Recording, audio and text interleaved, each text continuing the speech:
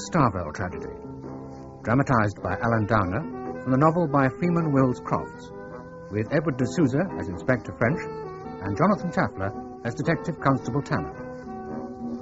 Inspector French and the Starvel tragedy.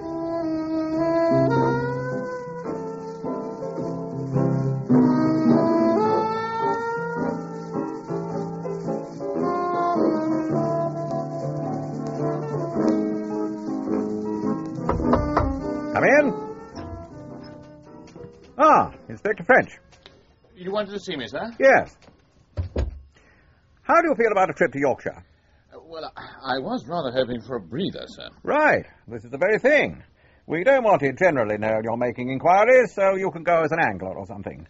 Enjoy a spot of fishing, do you? Well, November is hardly... Take young Tanner with you. Well, Tanner, he's very green, sir. Exactly. Needs the experience. He's eager, though. Can carry your rod and line. And the nature of the case, sir? It's all in this file. May well turn out to be a mare's nest, but we've had a request from the Chief Constable of West Riding to field a strong team, so... Any questions? Oh, no, sir. Splendid. I've booked you in at the Thursdale Arms in Thursby. Oh, if you hurry, you can be on the 12:15 from St Pancras. Sir? Tanner. This case, sir. What's it all about? Well, you can peruse the file at your leisure later on, but I'll give you a brief summary of the facts as far as I've been able to digest them. Oh, thank you, sir. Now, a few miles outside Thursby stood, until recently, an old house called Starvel. It was occupied by its elderly owner, Simon Averill, and his orphaned niece, Ruth. Oh, and two servants, a married couple called Roper. Now, on the night of Wednesday, the 15th of September, Starvel was burnt to the ground, and Simon Averill and the Ropers perished in the flames. What about the niece? She was staying with friends in York at the time of the blaze. That was lucky. Yes. There was an inquest, of course, and the verdict brought in was accidental death. Now, Simon Averill was a miser whose main interest in life appears to have been the accumulation of a fortune, all in £20 notes, which he kept in a safe in his bedroom. And all of this, with the exception of a few sovereigns, was destroyed in the fire. What a waste. Or so it was thought. Let me explain. At the end of every month, Averill kept a balance of no more than £50 to £60 in his current account at the bank. Any surplus was taken out to Starvel in £20 notes and added to the hoard in the safe. The regular monthly task of delivering this money to Starvel had fallen in recent years on the same clerk at the bank, one Albert Bloxall. And Bloxall, being a thorough sort of man, had been in the habit of jotting down the serial numbers. Consequently, Mr. Tarkington, the branch manager, was able to quote the numbers when informing his head office in Throckmorton Avenue of their destruction in the fire. And? Well, one of these notes has since been paid into one of the bank's branches in London. You're not impressed? Well, not particularly, sir, no. I mean, surely this Mr. Averill must have paid for some things in cash. No. According to Mr. Tarkington, everything that one can think of went through Averill's current account, even the Roper's salaries, and was paid for by cheque. The hoard of the safe was never drawn on. And there's something else. Mr. Tarkington is reasonably sure that the safe which contained this fortune in banknotes was fireproof. Well, he should have spoken up at the inquest. Well, he thought at the time that he must have been mistaken. Now, the affair of the £20 note has reawakened his suspicions that all is not as it first seemed. He's contacted the Chief Constable, and the Chief Constable has contacted us. It's not much to go on, sir. Well, sadly, no. That's why our inquiries must be discreet. At this stage, not even the local police are to be taken into our confidence. So where do you intend to start? Well, when we get to Thursby, I intend to have a little gossip with mine host at the Thursdale Arms over a tankard of ale beside a roaring fire. Aye, gentlemen, it were a real tragedy, especially for Miss Ruth. She's been left with hardly a penny to her name. So, where is this Miss Ruth living now? With the Oxleys. He's the Averill family solicitor. Ah. They've very kindly taken her under their wing till everything's sorted out. Mind you, I did have hopes myself that something had come of her and young Mr. Whymper, but... Whymper? Aye. Nice young chap. He's come to Thursby as clerk of works for the renovation of the parish church. And he and Miss Averill had an understanding? Well, they were not fixed, if you take me meaning, but they were thick as thieves before the fire. Then it seemed to cool off. I suppose it was one of these lovers' quarrels. Well, there you are, gentlemen. Ah. Your very good health. Cheers. Good health to you. Oh. About Miss Averill. I feel right sorry for her. Apart from money and the fatalities at Starvel, as if that weren't bad enough, she lost another good friend the day before the fire. Oh? Aye. Mr. Giles passed on as well, and he were only 36. Who was Mr. Giles? Lived on his own in a cottage about half a mile from Starvel. Poor devil, been gassed in the war, never got over it. Decent sort, a bit funny, chased butterflies and such. and he and Miss Averill were friends? Well, let's put it this way, I think she were glad enough of his company. Oh, there were few enough pleasures for her at Starvel. Old Averill were a regular skinflint. Never even bought Miss Ruth decent clothes to wear. At least she's still alive, landlord, which is more than can be said for that unfortunate housekeeper and her husband. Oh, the Ropers, aye. Oh, they served the old man well. Mind you, Roper were close. Very close. Quiet enough and civil-spoken, but, well, sly. That's what I call it. Landlord? Excuse me, gentlemen. Duty calls. Well, Mr. Tanner, time to turn in, I think. Yes, Mr. French. I'm ready for my bed. And, tomorrow, sir?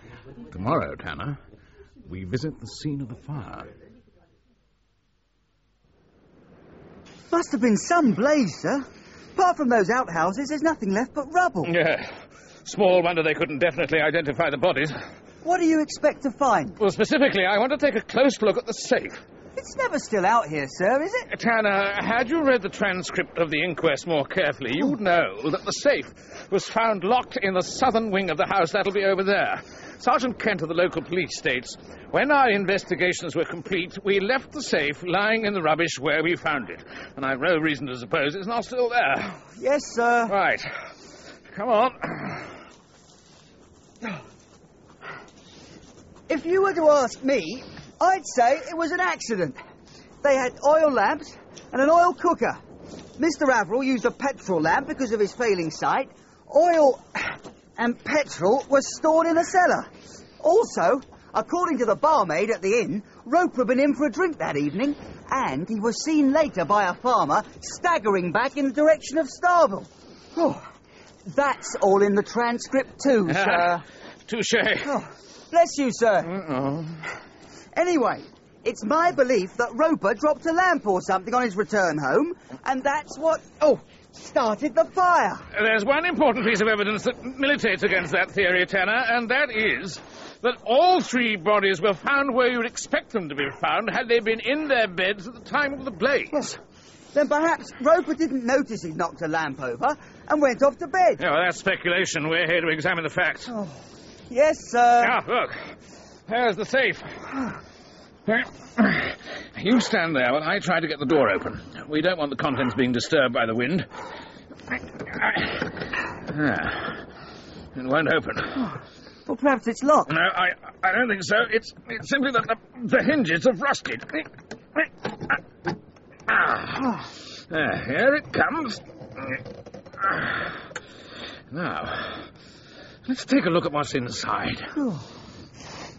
Dust, mostly. Churned up by the sovereigns as the safe fell through from the first floor. But there are still some flakes of paper. There's a magnifying glass and forceps in my briefcase. Would you... yes, sir. There's also a bottle of gum and some thin cards. What do we want those for? You'll see. Forceps and magnifying glass. Thank you. I don't believe this.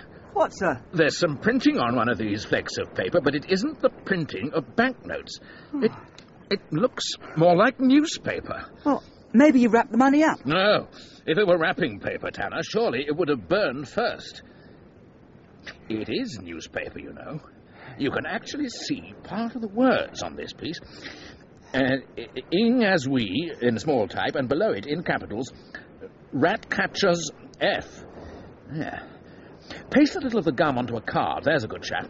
Quickly. Yes, sir. We're onto something here. Here you are, sir. Good. Then, very gently, let's stick this fragment of paper onto the card. That's it. Anything more in there, sir? Yes. One or two larger pieces. Here's one. And it's got printing on, too. Capital letters. It could be part of the name of the newspaper. Yes. It looks like something R.Y. Pass me another card. All ready, sir. Thank you. The name of a newspaper with R.Y. Can't think of anything. Oh, it may be a local journal, but one thing is certain, it's definitely not a banknote. There never were any banknotes in here, Tanner. None at all. Then it was no accident. No. We must assume that the safe was unlocked and the notes removed before the fire. Then pieces of newspaper were put in to replace them and burnt to ashes with the safe door open. Then the door was locked again. By whom, sir? That remains to be seen. Right. I think we've finished here, except I'll collect up more of the burnt fragments and bag them, while you take down the make and number of the safe. Oh, very good, sir. Number 12473.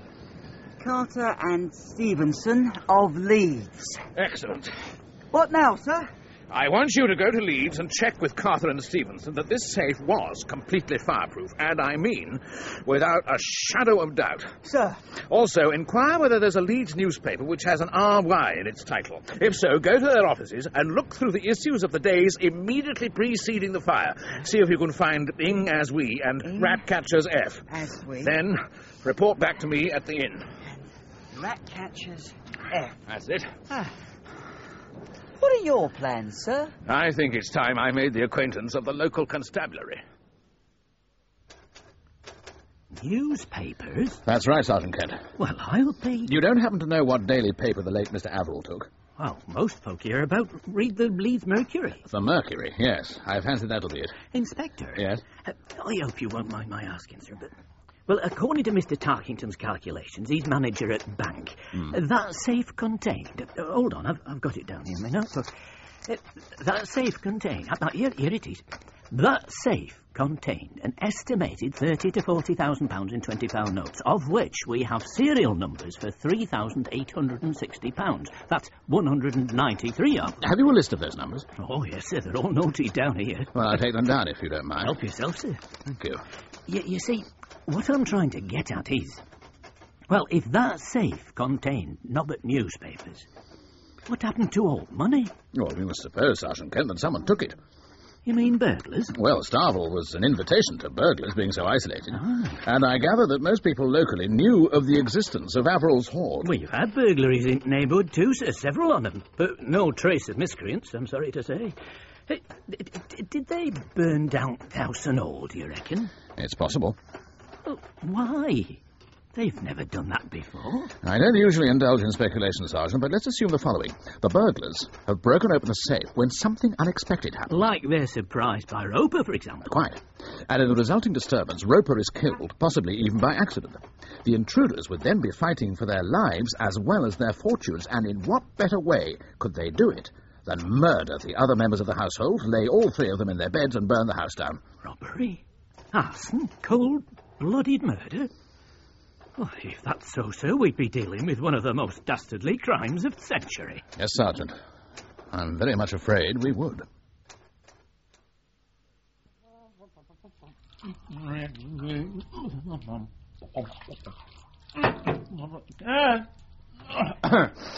It's me, sir. Good news, sir. Ah. Well? First, sir, as to the fragments of newspaper... Yeah, they were from the Leeds Mercury. Yes, sir. How did you know, sir? One has one's sources. Carry on. Yes, sir. The words Ratcatcher's Fatal Fall appear in the edition of 14th of September. Ah, the day before the fire. Yes, sir. And the safe? Mr. Stevenson of Carter and Stevenson is prepared to stake his reputation on the fact that the safe was completely fireproof, and he'll stand by that in any court of law. Well done. Not a bad day's work, was it, sir? I reckon I've earned my supper. Yes, you could have it on the train. Why? Where am I going? Back to London. Oh. On a very important errand. Oh. You see, there's but one channel now to be explored, and it offers a very poor chance of success. The £20 note. Ah. Earlier on, I spoke to the manager at the headquarters of the Northern Shires Bank in Throgmorton Avenue, and he, having checked with the clerk who received the note, suggested it was probably paid in by the messenger from Thomas Cook's in Regent Street. No certainty, but sporting chance. So, first thing tomorrow morning, I want you to go to that office and see what you can discover.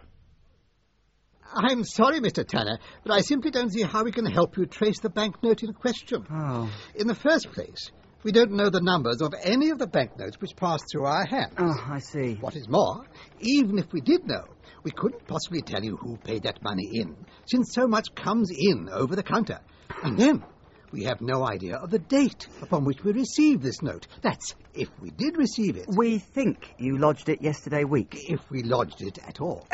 Perhaps if I could look over your receipts for some time prior to yesterday week, I might find a name and address which would suggest a line of inquiry. Very well. How far back do you wish to go? Little over 5 weeks. From Friday 10th of September to Monday 18th of October. If you insist. Rather a job, eh? That, Mr. Tanner, is your funeral. Please to come this way. How do you take your tea? Oh, with one sugar, please, Mrs. Oxley. There. Thank you. Ruth, dear, pass Mr. French a biscuit. Oh, yes. Ah, how kind. Mr. French, I don't quite understand why Scotland Yard should show interest in the fire. I mean, since it was an accident. Well, some new evidence has recently come to light, Miss Avril, and it's our job to ensure that all avenues are explored, especially if it would mean that your inheritance is restored to you. I'm not sure how I can help you. Well, perhaps by telling me about yourself, your life at Starvel, how you came to be there. Very well. I was born in Bayonne in southern France. Oh. My parents died when I was very young, and I came to live with my Uncle Simon at Starvel. Were you happy there? Well, You can be honest, my dear. in the early years, yes.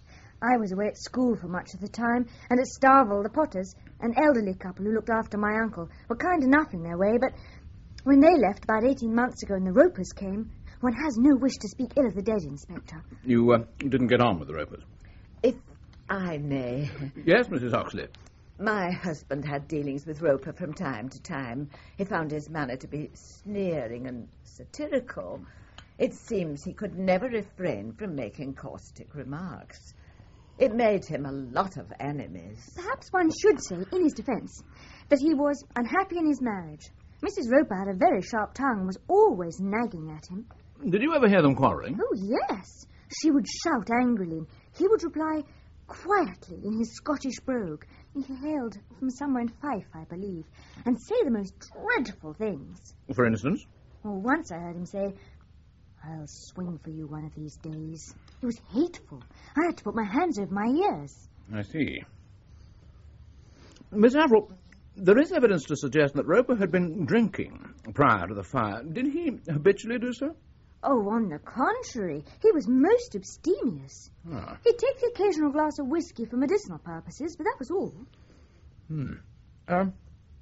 What about your uncle? Were you on good terms with him? My uncle was never approachable, and as he grew older, he became almost a recluse. All he lived for was money. He was an invalid and suffered quite a lot of pain. You didn't see much of him then? If he hadn't required me to read to him once a day, I would hardly have seen him at all. So, how did you fill your time? Mr. Whymper would call occasionally. He's a very pleasant young man. He's supervising the restoration work at the parish church. Also, I used to go on little expeditions onto the moors with a neighbour who was an entomologist. Ah, that would be Mr. Giles. Yes. Poor Markham. He died the day before the fire. Heart trouble, aggravated by influenza. You would say then, Miss Avril, that you lived a fairly solitary existence. Yes, I suppose I did. Your visit to York, then, was an exceptional event. Oh, yes. How did it come about? Roper brought me a note from a Mrs. Palmer Gore, explaining that it had been enclosed in a letter to my uncle. It said that she and my father had been old friends, that the Autumn Flower Show opened that Wednesday, and would I like to go over and spend a few days. Roper said my uncle hoped I would accept the invitation, and since there would be expense in connection with the visit, wished me to have £10, which were enclosed in another envelope. Well, that was generous of him. Yes! I could scarcely believe my eyes. I dimly remembered Mrs. Palmer Gore from my childhood and was thrilled at the prospect of seeing her again. And 10 whole pounds. What one could buy with it. I wanted to go up and thank my uncle at once, and would have, had not Roper dissuaded me. Now, why should he do that? My uncle had been ailing for several days. Roper didn't think it wise to disturb him. Didn't you see your uncle at all before your departure? Oh, yes, the following morning. I went in to say goodbye, but unfortunately he was asleep. I didn't think he looked at all well. He was breathing heavily and his face had a greyish pallor, so I decided not to wake him. I mentioned to Roper that he should send for the doctor, and he said he had already done so, but Dr. Philpott was also ill, with influenza, and a visit to Starvel wouldn't be possible for the next few days. Dr. Philpott regularly attended your uncle? Yes, over the last few years. Dr. Emerson, the senior partner in the practice, has retired in all but name. I see. Miss Averill, to return to the day you set off for York, after you'd looked in on your uncle, what did you do next? Mrs. Roper and I went to visit Markham Giles. He looked far from well, too. In fact, he was so listless, he barely seemed to notice us, though he said he was quite comfortable and wanted nothing. After that, I went into Thursby and did some shopping and ate a light lunch at a restaurant. It was there I met Mrs. Oxley. And after lunch? Mrs. Oxley said she was going to the church. The sexton had promised me some old flagstones for my garden. There was an hour remaining to train time, so I decided to go with her. Go on. I talked to Mr. Whymper for 10 minutes or so, then, as he had some business at the station, he kindly accompanied me there and saw me onto the train. Mr. French, I cannot imagine what this has to do with the fire. Quite so, Miss Averill. Thank you both. You've been very helpful. Thought I shouldn't delay in reporting in, sir. It's all right, Anna. What is it? My researches have met with success. Ah. There's no question who passed that note. Who?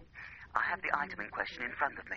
It says, October the 5th, Piers Whymper, Oaklands, Bolton Road, Leeds, £16, 8 and 4pence. Whymper? That's right, sir. Took me all day to find it, but here it is in black and white. Well, that seems to be the end of that, then. Presumably Whymper had been out to Starvel before the fire, and Averill had given him the £20 for some purpose of his own. Well, it's possible, but I followed up the transaction, and all the details stood revealed. Yeah? On Saturday, 18th of September, that's the day of the inquest, I believe. Yes, that's right. Mr. Whymper wrote to Cook's asking for the cost of a second-class return ticket from London to Talois in France. Talois? 2 days later, Whymper wrote again, asking them to provide the tickets. He called for them on the afternoon of Wednesday, 6th of October, and paid with the £20 note. A receipt was duly made out for £16, 8 and 4pence, which included 3 days' pension at the Hotel Splendid in Annecy. Well done, Tanner. Yes, well, I must call on Mr. Whymper. I can ask everything I want in a single question, Mr. Whymper. Where did you get the £20 note with which you paid for your trip to Annecy?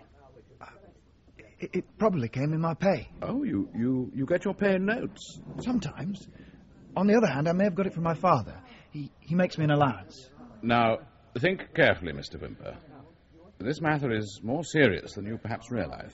Mr. French, I've had the note for a long time, and I honestly do not know how it came into my possession. How often did you go up to Starvel? I was only there half a dozen times in my life. To see Mr. Averill? No, I've never seen Mr. Averill. I went at Miss Averill's invitation. Ah. Or on the chance of seeing her. And when were you last there? Some appreciable time ago. Within a week of the fire? No. You met Miss Averill here the day before the fire, didn't you? Yes, I did. She came in with Mrs. Oxley. I saw her to the station. Did she give you the £20 note? She did nothing of the kind. Mr. Whymper, Was Miss Averell the only member of the Starvel household with whom you communicated during the week before the fire? Well? I'm thinking. No, I met Roper, Mr. Averell's valet and general man, here, just outside the church gate on the evening of the fire. We met by chance and merely wished each other good evening. At what hour was that? At about 5:30. I was leaving work for the night. And you assure me that you had no other communication with any member of the Starvel household during the period in question? None. Nor received any message through any third party? No. Mr. Whymper, I know that the £20 note in question was in Mr. Averell's safe 5 days before the fire. You will have to explain how it came into your possession, if not to me, then later on in court. Now, think. Wouldn't you rather tell me here in private than have it dragged out of you in the witness box? I have nothing to tell, Mr. French.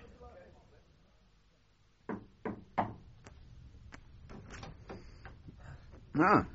The innkeeper said I was to be sure to look in on you, sir. No matter how late. Yes, Anna, come on in.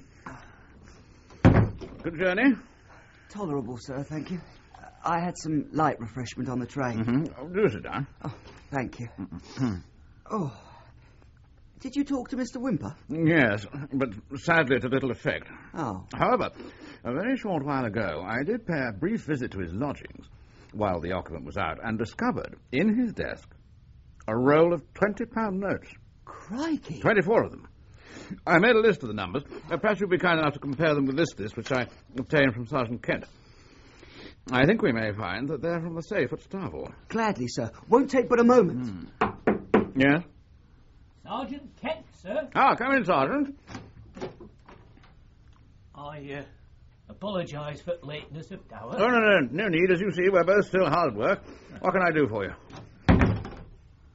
There's been a development, sir. Oh? Aye.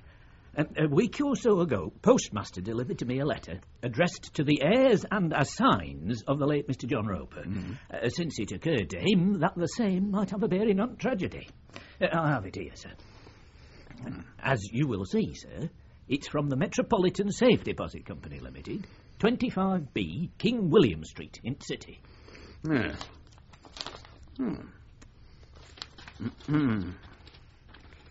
Well, then. Dear Sir or Madam, we beg to bring to your notice that the late Mr. John Roper was the holder of a small safe in our strong rooms.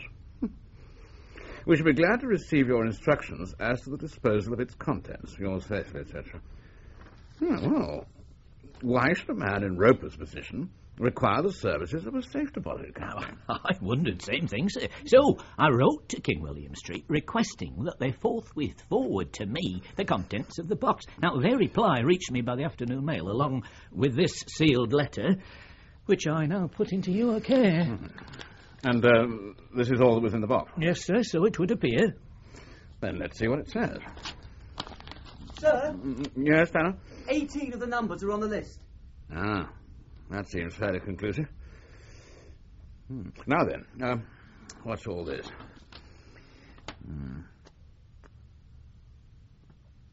Well. Has it a bearing on tragedy, sir? Possibly, Sergeant, possibly. At this juncture, it's difficult to say. But, thank you for all your efforts. Oh. And, I bid you good night. Well, good night, gentlemen. Something interesting, sir. Listen to this. The address at the top is Braeside, Kintilloch, Fife, and it's dated the 15th of May, 1921. That's more than 5 years ago. Now, listen. I, Herbert Philpott, Doctor of Medicine, and at present assistant on the staff of the Morum Institute in this town, under compulsion and in the hope of avoiding exposure, hereby remorsefully confess that I am guilty of attempting the death of my wife, Edna Philpott, by arranging that she should meet with an accident, and when this merely rendered her unconscious, of killing her by striking her on the temple with a cricket bat. Crikey! May God have mercy on me. Signed, Herbert Philpott. That's the local quack, isn't it? He bears the same name. A confession of murder, eh? But what was it doing in Roper's strongbox? I've no idea. It smacks of blackmail to me. Tanner, bitter experience has taught me never to jump to conclusions. Yeah, but Philpott must wait. Our first priority must be to get the truth out of Whymper. We'll tackle him at the church, first thing tomorrow morning. We're just resetting the mullions. Come into the vestry room. I use it as an office. We won't be disturbed.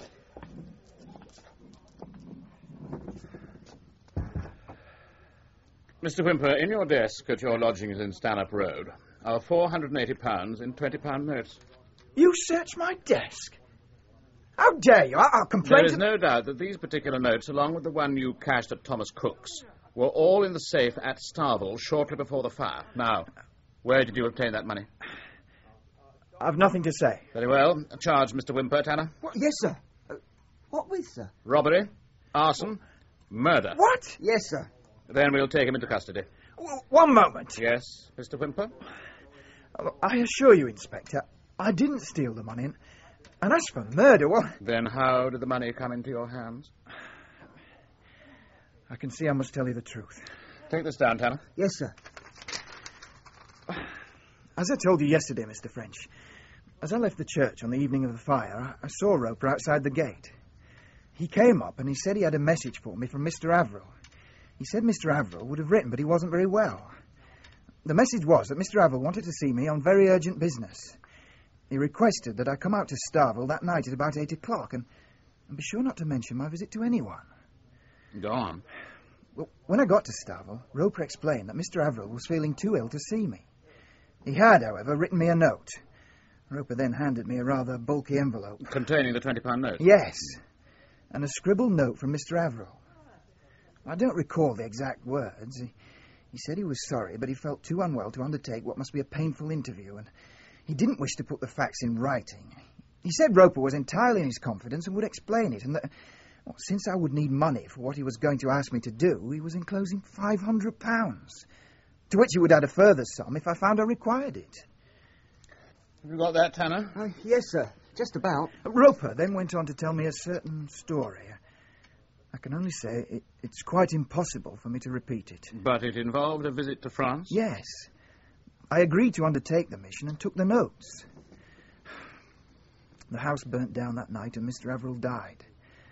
Nevertheless, I thought it my duty to go to France and did so a few weeks later. Was your mission successful?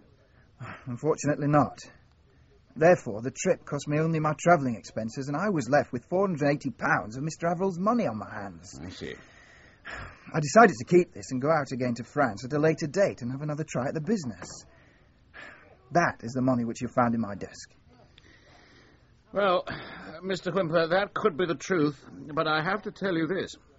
No jury on the face of this earth would believe it. You must tell us the exact nature of your mission to France. I'm sorry, I can't. It's not my secret. I wonder if you quite understand your position, Mr. Whymper. It has been established that some person or persons went to Starvel on the evening we're speaking of, murdered Mr. Averill, Roper and his wife, stole Mr. Averill's fortune, and then set fire to the house. So far as we know, you alone visited the house that night. You admit having done so. Furthermore, some of the stolen money has been found in your possession, and yet, when I give you the chance to account for your actions, you won't take it. Do you not understand, Mr. Whymper, that if you persist in this foolish attitude, you will be charged with murder? So why didn't you? Arrest him for murder. Tanner, I have the distinct feeling he's innocent. And if he isn't? Well, the way I see it is this. If this secret, whatever it is, was something discreditable affecting Miss Averill, wouldn't that account for Whymper's refusal to reveal it? Could be. On the other hand, he could be hiding information about the crime. He could be shielding the murderer. He could even have come along after the crime and, finding proof of the murderer's identity, have set fire to the house with the object of destroying the evidence. Speculation, all of it. Oh. But even if any of this were true, it would be a serious blunder to arrest him. That would merely prevent him from doing something by which he would give himself away. For example, attempting to communicate with an accomplice. You, want him watched, sir? Closely. Very good, sir. But Sergeant Kent can do that. Well, what about me, sir? You, Tanner, will be going to France. Eh? To Talois, following in Whymper's footsteps. Doesn't the prospect please you, Tanner? Foreign travel broadens the mind. Well, it's not so much my mind that bothers me, sir. It's my stomach. What's more, I don't speak the lingo. Regard it as a challenge. I'll do my best, sir. Where will you be? Checking into Dr. Philpott's background. Then, it's back to Scotland Yard to report to Chief Inspector Mitchell. Sit down, French. Thank you, sir. Well, are you making any progress? Not a great deal, sir, I'm afraid. However, we are pursuing 2 lines of inquiry. And they are? Well, I've spoken to you briefly about Pierce Whymper. Yeah. But there's also this. A confession in which Dr. Herbert Philpott admits murdering his wife, Edna Philpott. Does he indeed? It was found in the safe deposit box of Simon Averill's servant, Roper. Now, I've established from the medical directory that Herbert Philpott is the same man who treated Averill. I see. Now, the directory shows that between 1913 and September 1921, when he set up practice for himself in Thursby, Philpott was working as junior assistant at the Morum Mental Institution at Kintilloch, Scotland. The date on this is 15th of May 1921. Yes, that was 4 months before Philpott left for Thursby. Go on.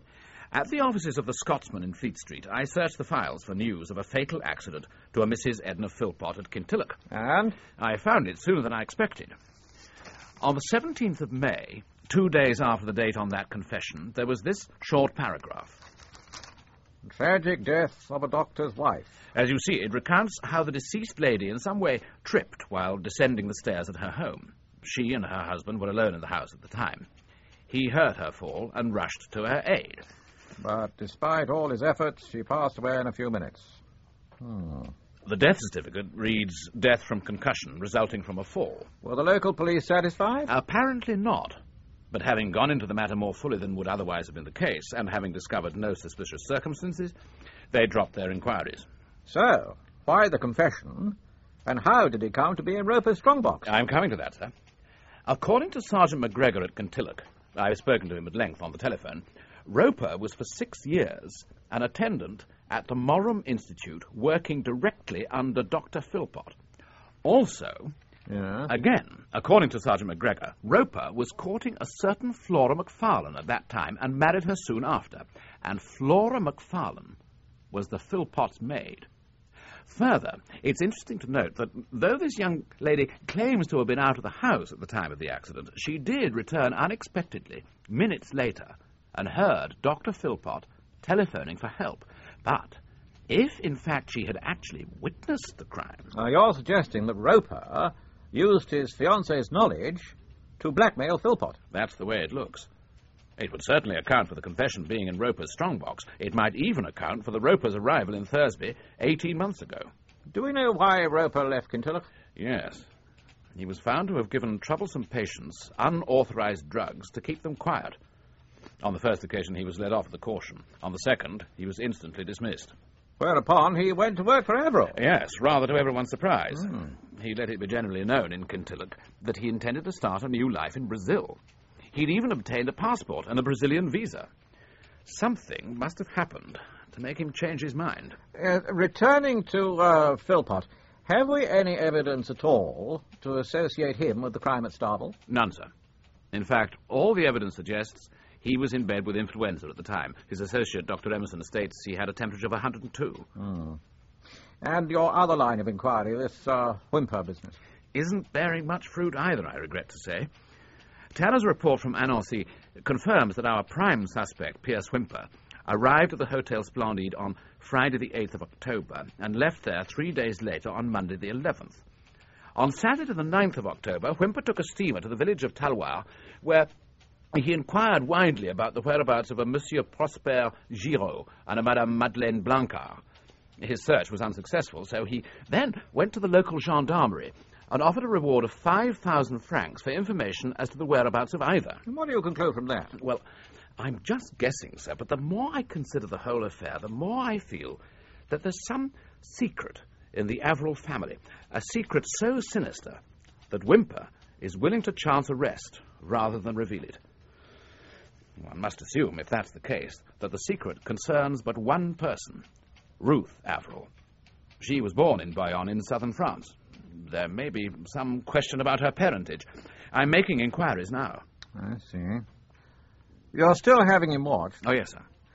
Then I think a call on Dr. Philpot's in order, don't you? See what the man has to say.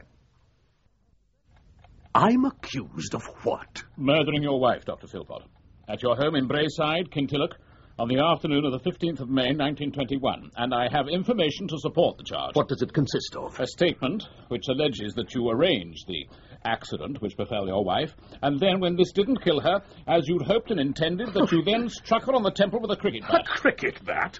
Which did kill her.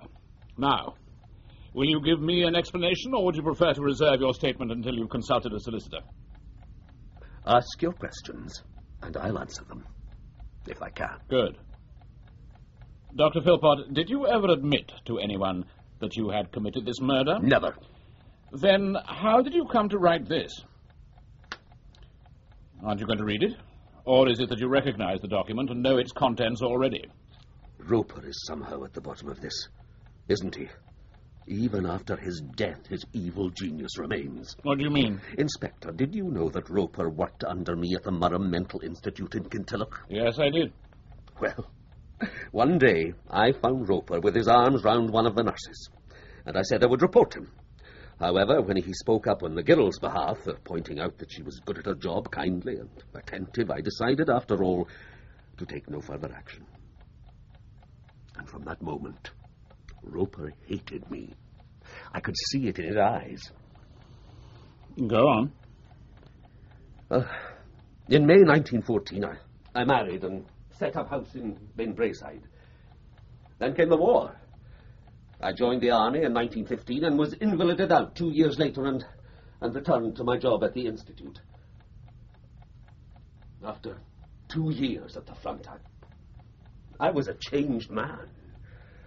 Although I still dearly loved my wife, I found I was strongly attracted to other women. And so it happened that I, in turn, became guilty of the very offence about which I'd threatened Roper.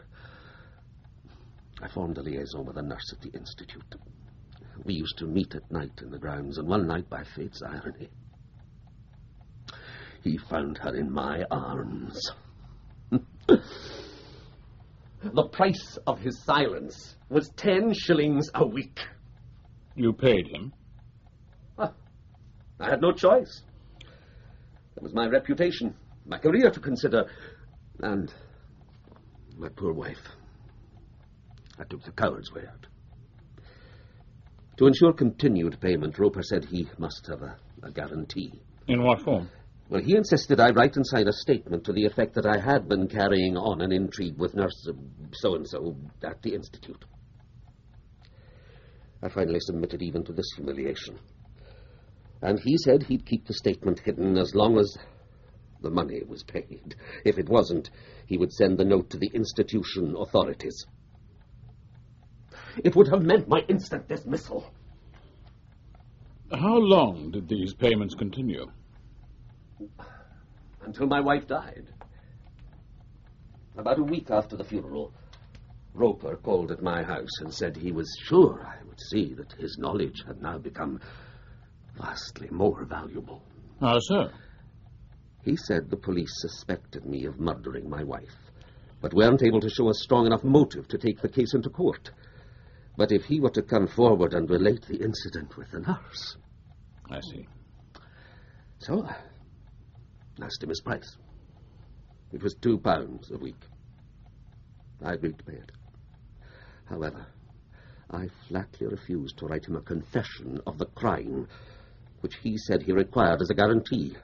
I refused to avow a crime of which I was not guilty and dared him to do his worst. Whereupon... Yes? He took 2 photographs out of his pocket.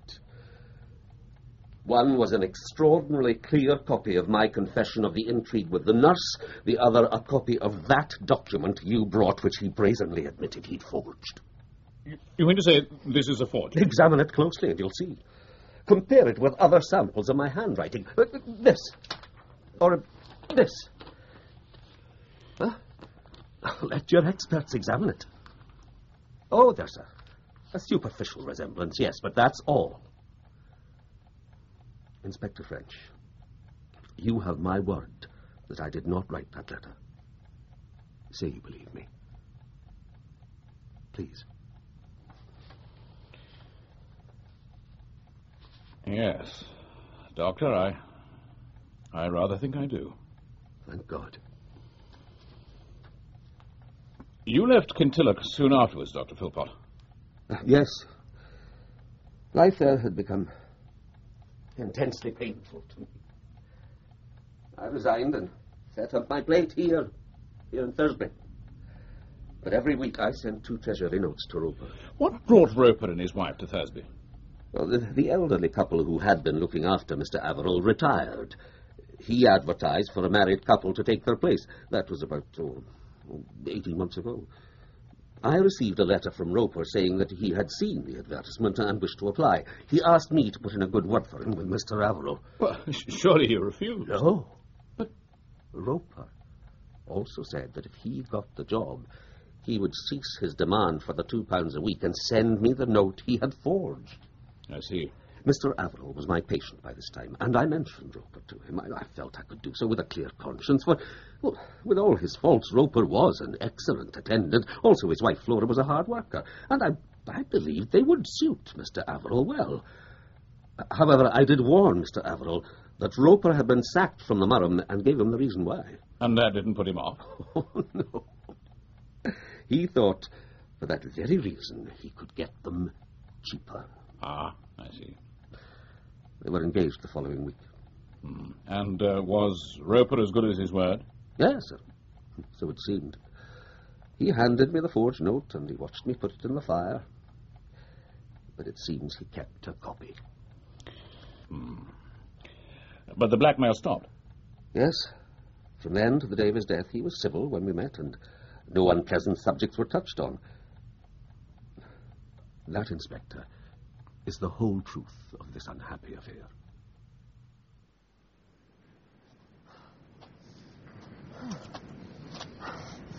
And do you believe him, sir? Experts at the Yard have confirmed the confession was a forgery. Yeah, but who's going to pay blackmail for fear of a forged confession? Oh, I might have done so myself, Tanner. If it spared me the misery of arrest and possible trial. Besides, the episode of the nurse would have come out and Philpott's career would have been ruined. No. I think his story is true. We must go back to the beginning. Review the circumstances in detail. I think more clearly if I could take a breather, sir. Yeah, well, why not? I wouldn't mind a pipe. Yes, we'll shelter in that hollow. Come along. Yes, sir.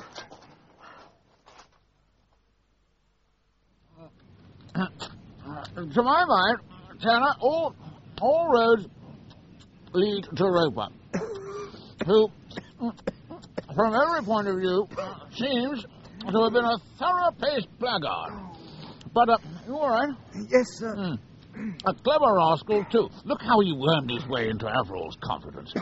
It's almost incredible that Averill should have entrusted a man like Roper with a secret which Whymper would risk a murder charge rather than reveal. Perhaps he didn't, sir. Well, I mean, Roper forged Philpott's writing well enough. Why shouldn't he have forged... Forged Averill's, too. Right. Tanner. Right. Well done. Let's pursue that thought. Whymper never saw Averill. He saw Roper, and only Roper. It was Roper who told him Averill wished to see him at Starvel the evening of the fire. Secretly. No one was to know of the visit. And at the house, it was Roper who handed him a note purporting to be from Averill, stating that Roper would appraise him of the details of the mission to Talbot. Yes. By heaven. It's possible that Roper forged that letter, too. But it wouldn't have been difficult. Whymper wouldn't have been familiar with Averill's handwriting. So, Roper could have engineered the whole thing. But why should Roper send Whymper to France? I don't know. Well, possibly as a means of establishing whether the numbers of the banknotes were known, whether it was safe to pass them. Obviously, he couldn't do so himself or make inquiries at the bank without arousing suspicion. So he arranged for someone else to do it for him. Whymper? Well, why not? I mean, he knew how Whymper felt about Ruth, and had some acquaintance with the Averell family affairs. Whymper's rather an unworldly young man, you know. Roper could easily have invented some story to make him his dupe. And the £500? Well, if Roper is our man, one cannot avoid the assumption that he had stolen it from Averell's safe. Sir, the old man was in bed in the same room. Ah, well, Roper could already have murdered him. Crikey. Or drugged him. I mean, Roper was dismissed from the Morum for drugging patients. He could have given Averell the same treatment. If you don't mind my saying, sir, it's all speculation. Yes, I'm afraid it is. And there's a major snag. What's that, sir? If Roper took the banknotes from the safe, then it was presumably Roper who replaced them with newspapers and set fire to them, signifying his intention to cover his tracks by later setting fire to the house. Yes? Well, how on earth could so clever a man as Roper have allowed himself and his wife to be caught in the fire he'd arranged for Averell? Sir? Well? There's a flaw in our reasoning. What? One thing Roper can't have forged is the invitation to Miss Ruth from Mrs. Palmer Gore. So, it's back to work, Tanner. We must verify our facts. We'll divide our forces. I shall go to the church to drag the truth out of Whymper, while you... I know, sir. I get a day's outing to York.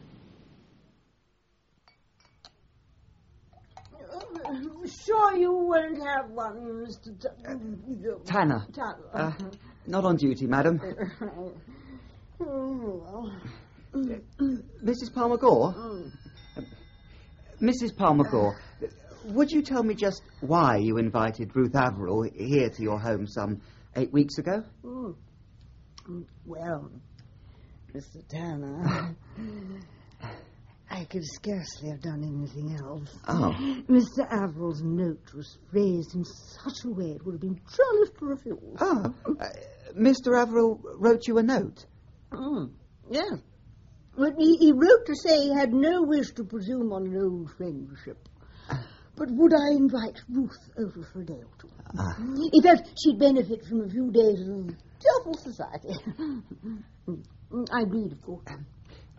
Mrs. Palmer Gore, your friendship with Averell, would you describe it as close? By no means. We'd known each other as children. Though I was always closer to his brother, Theodore. No more of an age. So you were surprised when Simon Averell wrote asking you to put his niece up? I was amazed. His letter was totally unexpected. Mrs. Palmer Gore, have you by any chance kept that letter? Yeah, I'm afraid not. I always destroy answered letters. But you recognised Mr. Averell's handwriting? Well, we only exchanged Christmas cards, Mr. Tanner.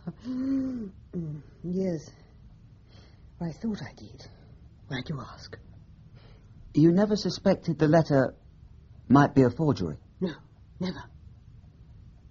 However, it would explain a great deal. I confess, I can hardly imagine Simon writing such a note. He was a proud man. Would have been totally out of character. I won't waste any time, Mr. Whymper. Let me take you back to the evening of the fire. You'd gone to Starvel at Roper's request, and when you got there, he handed you a note, ostensibly from Mr. Averell. Yes. Suppose I were to suggest that Roper forged that note, and that Mr. Averell knew nothing whatever about it. And the story Roper told me. The reason I went to France. Pure invention. I'd like to believe you, Inspector. All right, Mr. Whymper, tell me this. If Roper's story, whatever it was true, wouldn't you have met someone in the village of Talois who'd heard of Monsieur Giraud and Madame Madeleine Blancard? How do you know about them? I never mentioned them. You did to the police at Talois. You even offered a reward of 5,000 francs for information concerning their whereabouts. You're suggesting they don't exist? I am. I believe them to be a figment of Roper's imagination, but I need proof. I must hear the whole of your story, and if you won't speak, I shall have to get the information from Miss Averell, for I'm sure the business concerns her. In the strictest confidence, then? I give you my word. Very well. The information Roper gave me was about Miss Averell. Ah. He was very plausible. Oh, I'm sure. He began by asking me, with apologies, whether Mr. Averill was correct in believing that I loved and wished to marry Miss Averill. I said I did. Roper then told me the following story. He said that Mr. Averill had a brother, Theodore, who had been, as a young man, successfully in business as the French representative of a large firm. He had married a French lady, and they had had one child, a daughter, Ruth. Ah, yes, go on. Unfortunately, so Roper said, Theodore became increasingly wild in his ways, and he was caught cheating in some illicit gambling rooms in London. A man was killed. It was never known who fired the shot, but Theodore was suspected. At all events, he disappeared and was never seen again. Broken-hearted by this turn of events, his wife committed suicide, and Ruth came to live with her uncle at Starvel.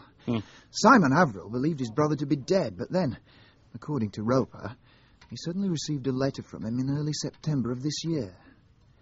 Theodore wrote that he was living at Talwar under the name of Prosper Giraud. He explained that he had been in poor health for some time, suffering from bouts of fever, an illness he had picked up while serving in the French Foreign Legion. And that in this delirium he had said something in the presence of his housekeeper, Madame Blanchard.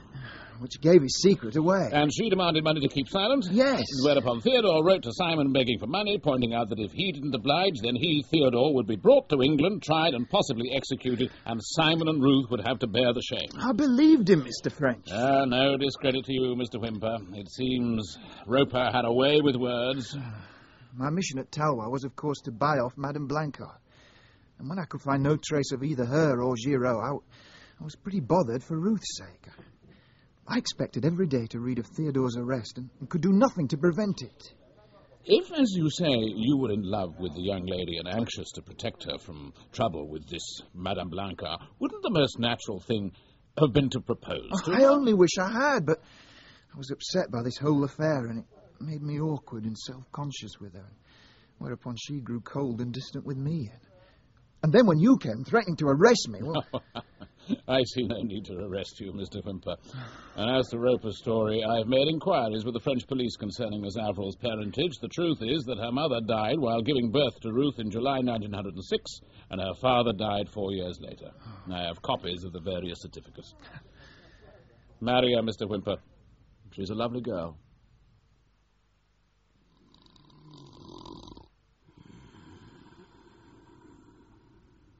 Tanner. Are you awake? Here I am now. It's me, French. I need to talk to you. Oh, I haven't got to go anywhere, have I? No, it's nothing like that. No, I couldn't sleep. Oh. I've been thinking about the case. Tanner, just suppose, that Roper isn't dead. Sir, we've been through all this before. His body was found in the ruins, along with 2 others. 3 bodies were found, Tanner, yes, but all unrecognizable. Dr. Emerson testified at the inquest that the bodies were those of an elderly male, Simon Averill, and a middle-aged male and female, Mr. and Mrs. Roper. Averill, yes. Mrs. Roper, yes, but not necessarily her husband. Look, sir, I'm sorry, but Bear with me.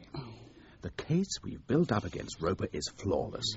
We have the evidence of Dr. Philpott that the man was capable of forgery, and we've established that he did forge letters to get Miss Averill to York and Whymper to Talwar. We know he was dismissed from the Morum for drugging patients. He was capable, therefore, of administering a fatal overdose to Simon Averill. We know from the testimony of Miss Averill that he was on bad terms with his wife and said he would swing for her. Excuse me, sir. Yes? You're not suggesting that Roper murdered his own wife? The conclusion is inescapable. He was on bad terms with his wife. What better opportunity than this to get rid of her? 2 birds with 1 stone. 3. Eh? Roper needed 3 bodies to be found in the ruins. Averill's, Mrs. Roper's, and 1 that could be mistaken for his own. So who was victim number 3? I don't know yet for certain, but I think it was Markham Giles. Markham Giles murdered? Yes, Dr. Philpott. Is that a possibility, do you think? Well, yes. Mr. Giles had been suffering from myocarditis for a number of years, and there were complications. Under the circumstances, my colleague Dr. Emerson decided not to ask for an autopsy, but issued a death certificate there and then.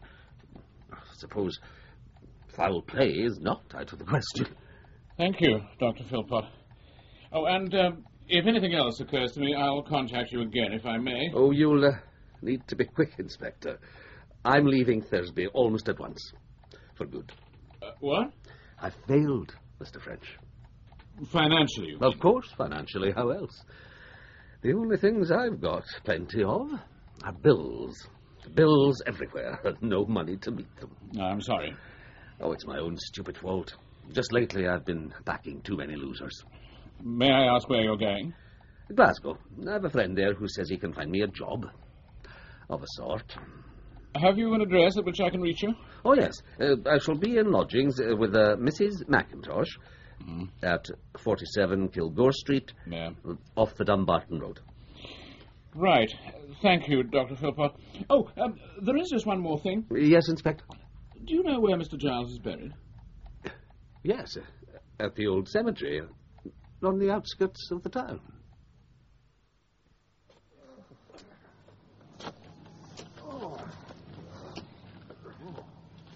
Exhumation's a serious business, French. I realize that, sir.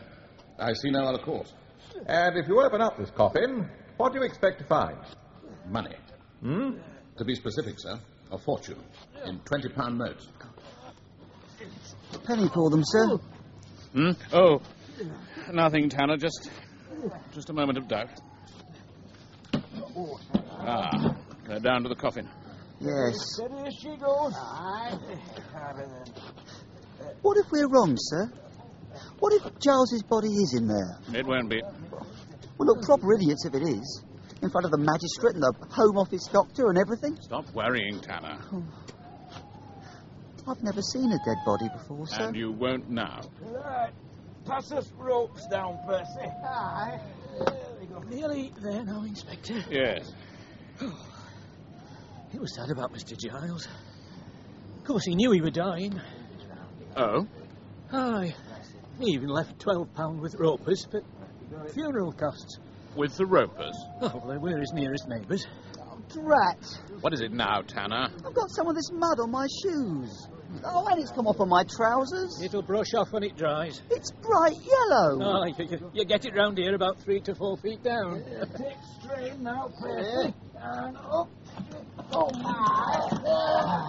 Sergeant, are you saying that the Ropers made the funeral arrangements? Well, he did. Mr. Giles died late on Tuesday. Roper called on undertaker on Wednesday morning. The morning of the fire? Aye, and he gave instructions that the coffin should be taken out to cottage that same afternoon. And the funeral took place on the Friday? 2:30. No flowers by request. Who's got screwdriver? Oh, excuse me, sir. I'd best assist with screws. Oh, yes, of course. Now then, fellas. Did you hear that, Tanner? Sorry, sir? Oh, never mind about your trousers. The Ropers had ample chance that Wednesday to take Giles out of his coffin and put the money in his place. Inspector French. Coming, Sergeant. Right, lads. Lift lid. I'm not looking. Well, I'll be... Good grief. Coffin's full of muck.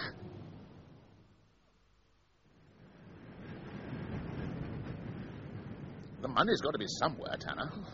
Somewhere out here at Starvel, or I'll eat my hat. We can't search the whole of the Yorkshire moors, sir. I suppose he could have buried it in one of those outhouses. Well, we've got to start somewhere. You take that one, I'll take this.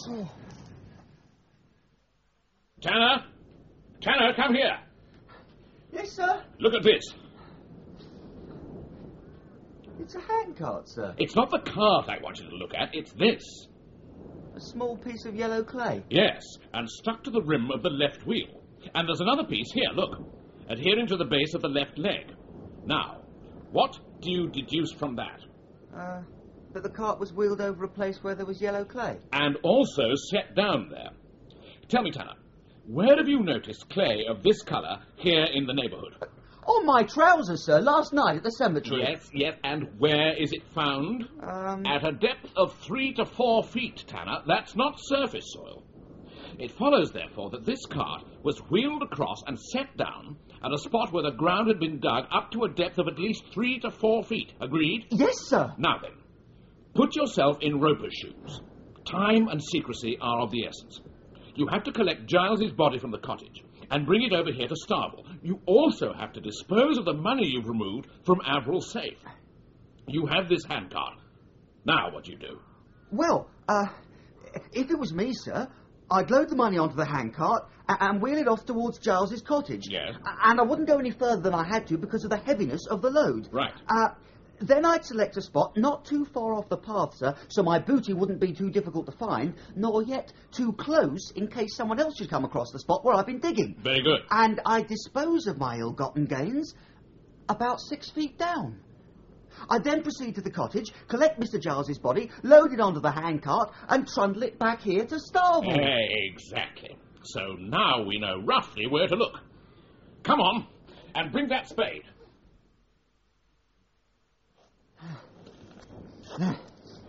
Well done, Tara. We're down to the yellow clay. Yes, sir. Hello.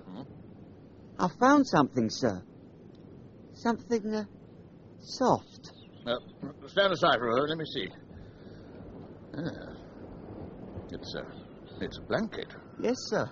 It's something soft, sir. Rolled up in a blanket.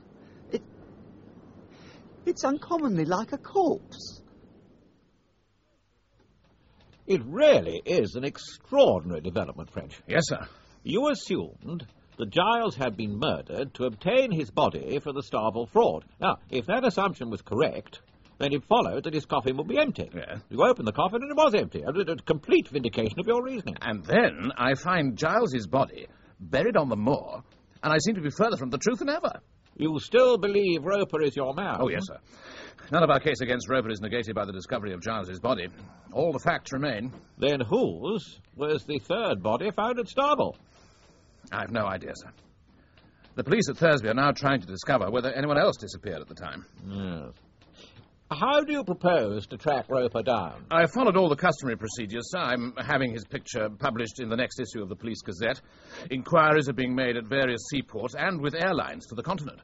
I'm even making inquiries in Brazil, since it appears to have been Roper's intention to emigrate there, but personally, I adhere to the view he's still within these shores. And still in possession of the money? Presumably, sir. I take it he hasn't attempted to pass any more of the notes? Not as far as we know, sir. Afraid to take the risk? I wonder if we couldn't set his mind at ease. How, sir? Well, there'll be an inquest on Giles, won't there? And the post-mortem.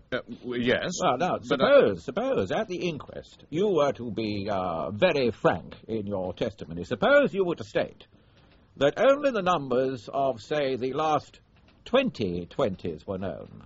Mightn't that do the trick? You think Roper would get to hear of it and feel safe in changing the others? Well, it's worth a try.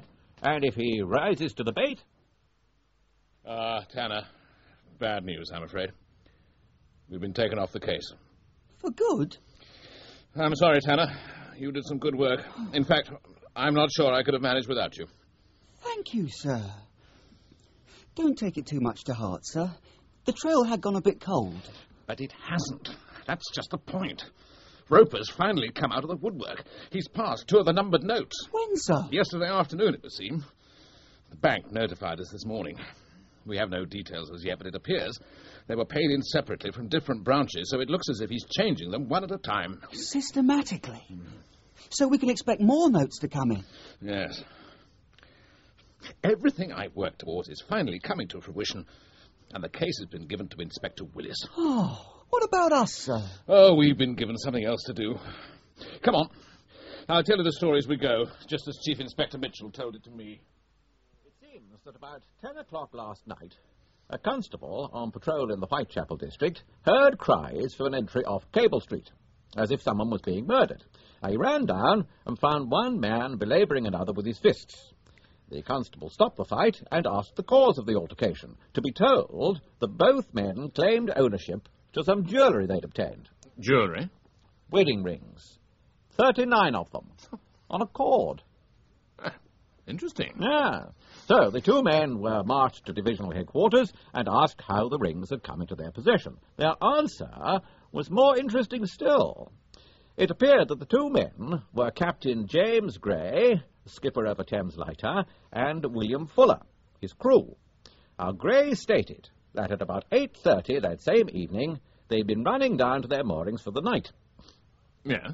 Well, just as they began to emerge from beneath Tower Bridge, Fuller heard a clatter on the deck beside him. Looking down, he saw some bright objects rolling about on the planks. He picked one up and was astonished to find it was a wedding ring. Good gracious. When they reached their moorings, Fuller and Gray took a proper look with lanterns and recovered the 39 and the broken cord. Whereupon, as might be expected, a row broke out. Well, yeah, they both wanted the rings. Exactly. The row broke out again on shore, and the constable came on the scene, and the rest you know. Did they have any other valuables on them? No, just the wedding rings. All since established as being 18 carat and retailing from between 35 shillings to £2. It's a good story, isn't it? Huh? Humorous? Yeah, but why should anyone throw 39 wedding rings into the Thames? But I take it they were intended to go into the river and not onto the boat. Oh, undoubtedly, yes. You think the whole thing's unlikely, do you? Well, yes, I do. Well, I don't. I think I can imagine circumstances in which a man might be anxious to get rid of 39 wedding rings. And throwing them off Tower Bridge at night seems to be a jolly good way of doing it. Just his bad luck the lighter was passing underneath. Otherwise, the rings would have been consigned to the deep, and even if later found, by some miracle, would never be traced to him. Well, yeah, that reasoning seems quite sound, sir. You agree, then, that the matter warrants investigation, huh? I mean, before Graham Fuller are charged with theft. Oh, certainly. Good. Off you go, then. Me, sir? Well, I don't know anyone who could do it better. Take Tanner with you. But don't you think it's urgent that this banknote business be followed up while the trail's still warm? Oh, Inspector Willis can do that. But this is a short inquiry. You'll have it finished by tomorrow. The lighter's moored at Wapping. Right, Captain Fuller, so this is where you were standing when the rings came down. Yes, Governor, on this very spot. And where did the rings strike? I'd say just at the foot, Governor, but I mean it'd be about that bolthead or maybe a bit foreign. Search around, Tanner, would you? Yes, sir. If they landed around about here, they could scatter in any direction. That's if these gentlemen's story is true. Ah, it's true, sir, so help me. Oh, yeah, every last word, Governor. Got one, sir. Jammed between two planks. He told you, didn't I? Let me see. It's a common or garden wedding ring, sir. Same as any other. What do we do now? Well, you keep searching, Tanner. I'm feeling a bit seasick, sir. While I go back to the yard and attempt to draft a confidential memo for circulation to every jeweller's shop in London. Well, French, what progress? We've had 631 replies so far, sir. Excellent. Yes, sir. And I've drawn up this chart divided into columns. Yeah. As you'll see, this column, headed Robberies, Disappearance of Rings, has no entries in it as yet, while this one... information regarding purchases, yes. Yes, which gives us details of age, height, build, with or without glasses and so on, has already provided us with some... very interesting facts. Oh, for instance? Well, that a man aged 40, wearing a Homburg hat and a fawn coat and with a moustache and glasses, visited 4 shops in the same street at almost the same hour on the same day and purchased a wedding ring from each one. Well, I'd say that was worth looking into, wouldn't you? Tanner's doing so already, sir.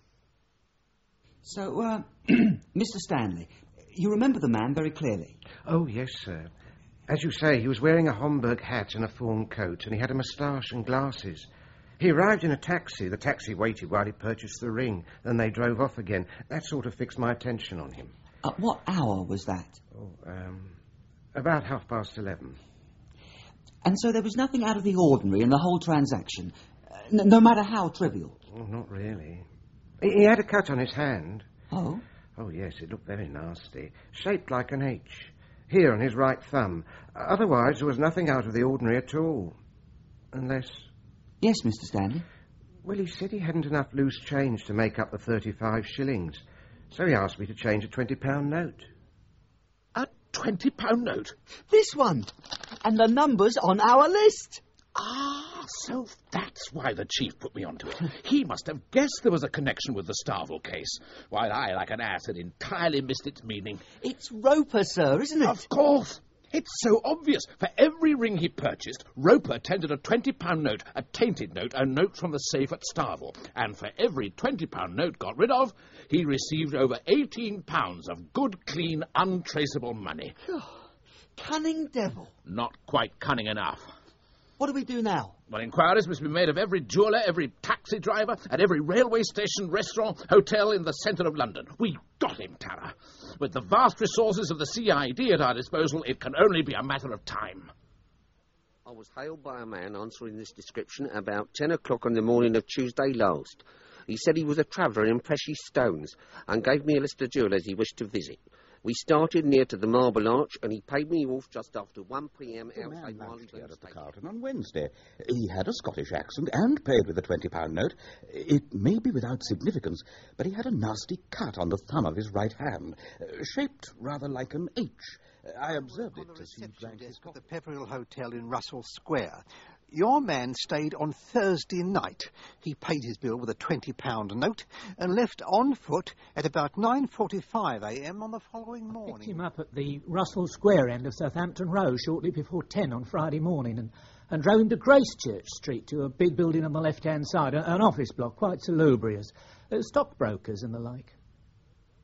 I admit, Inspector, that the description you give does resemble that of our client, but, of course, as reputable stockbrokers, our dealings are completely confidential. The man is suspected of having committed 3 murders, Mr. Dashwood. Well, that alters the matter. What do you wish to know? First, your client's name and address. Yes, just one moment. Please, I'll need to consult the ledger. Was he an established client? No, I had never seen him before. And what was his business? He wished us to purchase some stock for him. Did he pay for it? Yes, he paid in advance. Yes, here we are. In notes of £10 and less in value? Yes, that's right. Seemed a peculiar way of doing things, but he explained he was a bookmaker, so yes. He gave his name as Mr. Arthur Lyle Whitman, care of Mr. Andrew MacDonald, 18 Murray Street, Pentland Avenue, Edinburgh. In what stock were you to invest, Mr. Dashwood? Brazilian. Yes. The dividends to be paid to an account with the Beira Bank at Rio. Mr. Whitman said he would be sailing in a few weeks. Needless to say, sir, 18 Murray Street turned out to be an accommodation address. A small tobacconist's with a rather shady reputation. Have you put a watch on it? No, sir, but I think I found another way of rooting Roper out. I sent this telegram, purporting to come from the stockbrokers. Serious fall in Brazilian stock impending. Would suggest an interview. Bunce travels to Aberdeen by 10 a.m. from King's Cross Tuesday. Could you see him at Waverley Station, Edinburgh, where train waits from 6:15 to 6:35. Dashwood and Muntz. Yes. And this Mr. Muntz, is he game to play out the scene? Tanner will go in his place, sir. And since none of us has actually seen Roper face to face, I've telephoned Dr. Philpott. He's agreed to be present to make the necessary identification.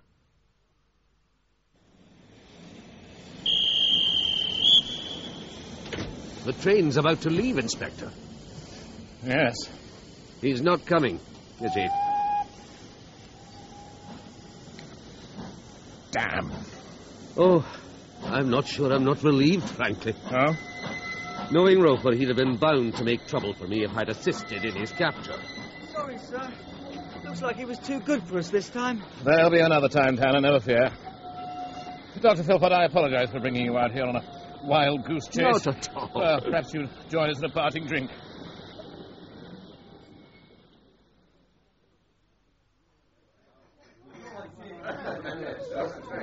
Cheers. Oh, thank heavens they've got a good fire going in here. I'm beginning to feel my toes again. Me too. It was freezing on that platform. I don't really need my muffler and gloves. Tell me, Inspector, how did you come to suspect Roper? I'm really most impressed. Actually, sir, it's a very interesting story involving wedding rings. One moment, Tanner, please.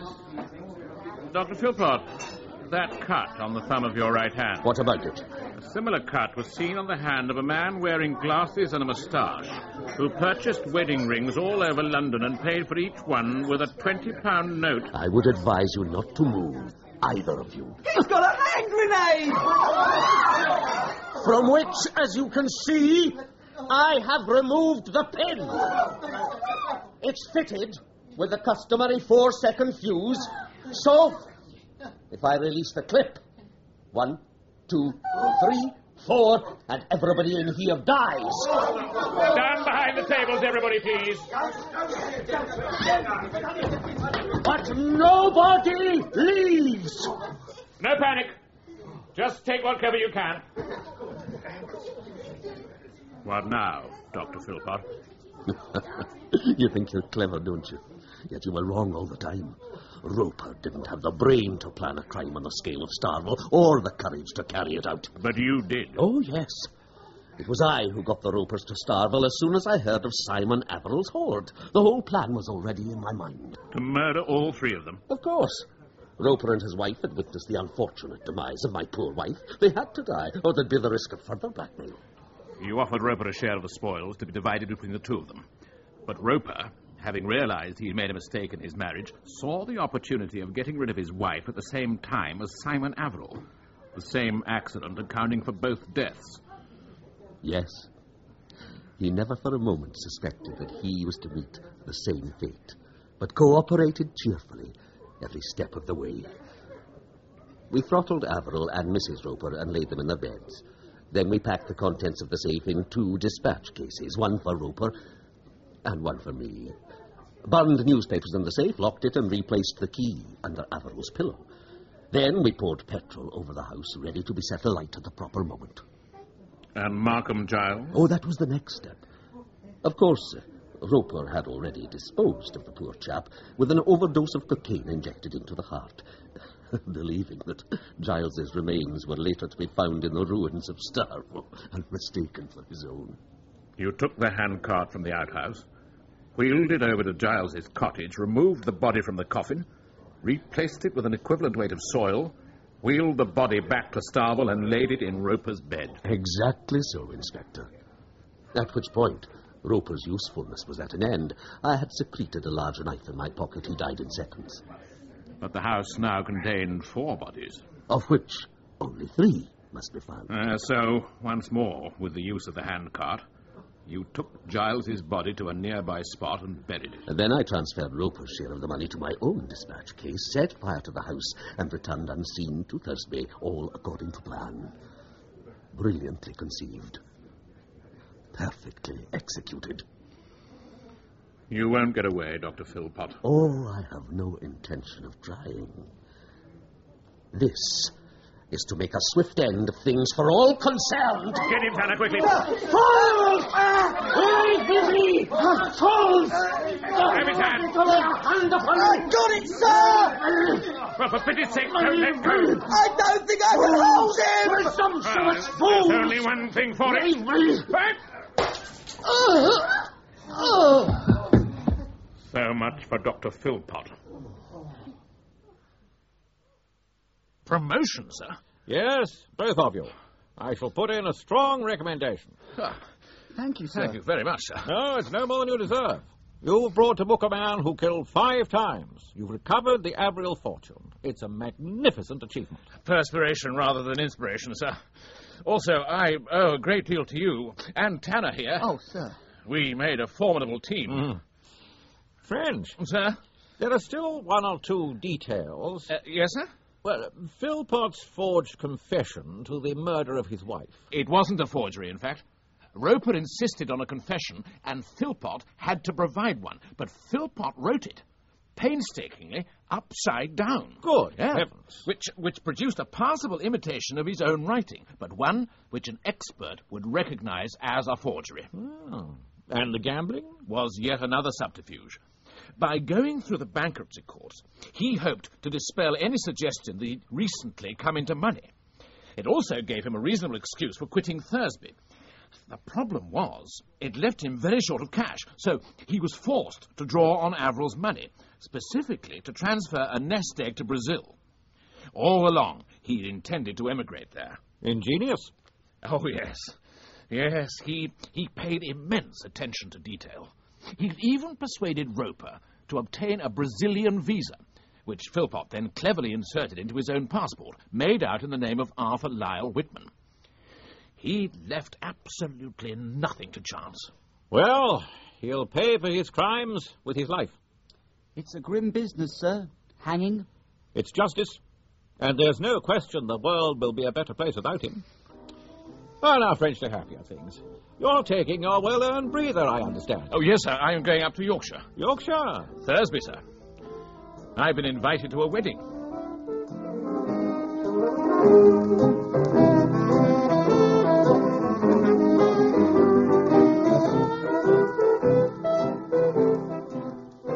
That was Inspector French and the Starvel Tragedy, dramatised by Alan Downer from the novel by Freeman Wills Crofts, with Edward de Souza as Inspector French and Jonathan Tafler as Detective Constable Tanner. Chief Inspector Mitchell was played by Reginald Marsh, Sergeant Kent by Alan Downer, Pierce Whymper by Gary Cady, Dr. Philpott by Michael Deacon, Ruth Averill by Zella Clark, Mrs. Oxley by Joe Matheson, and Mrs. Palmer Gore by Diana Olson. John Badley played Dashwood, Alan Dudley, the manager at Thomas Cook's, William Simons, Mr. Stanley, and Michael Tudor Barnes, the landlord of the inn. Inspector French and the Starvel Tragedy was directed by David Johnston.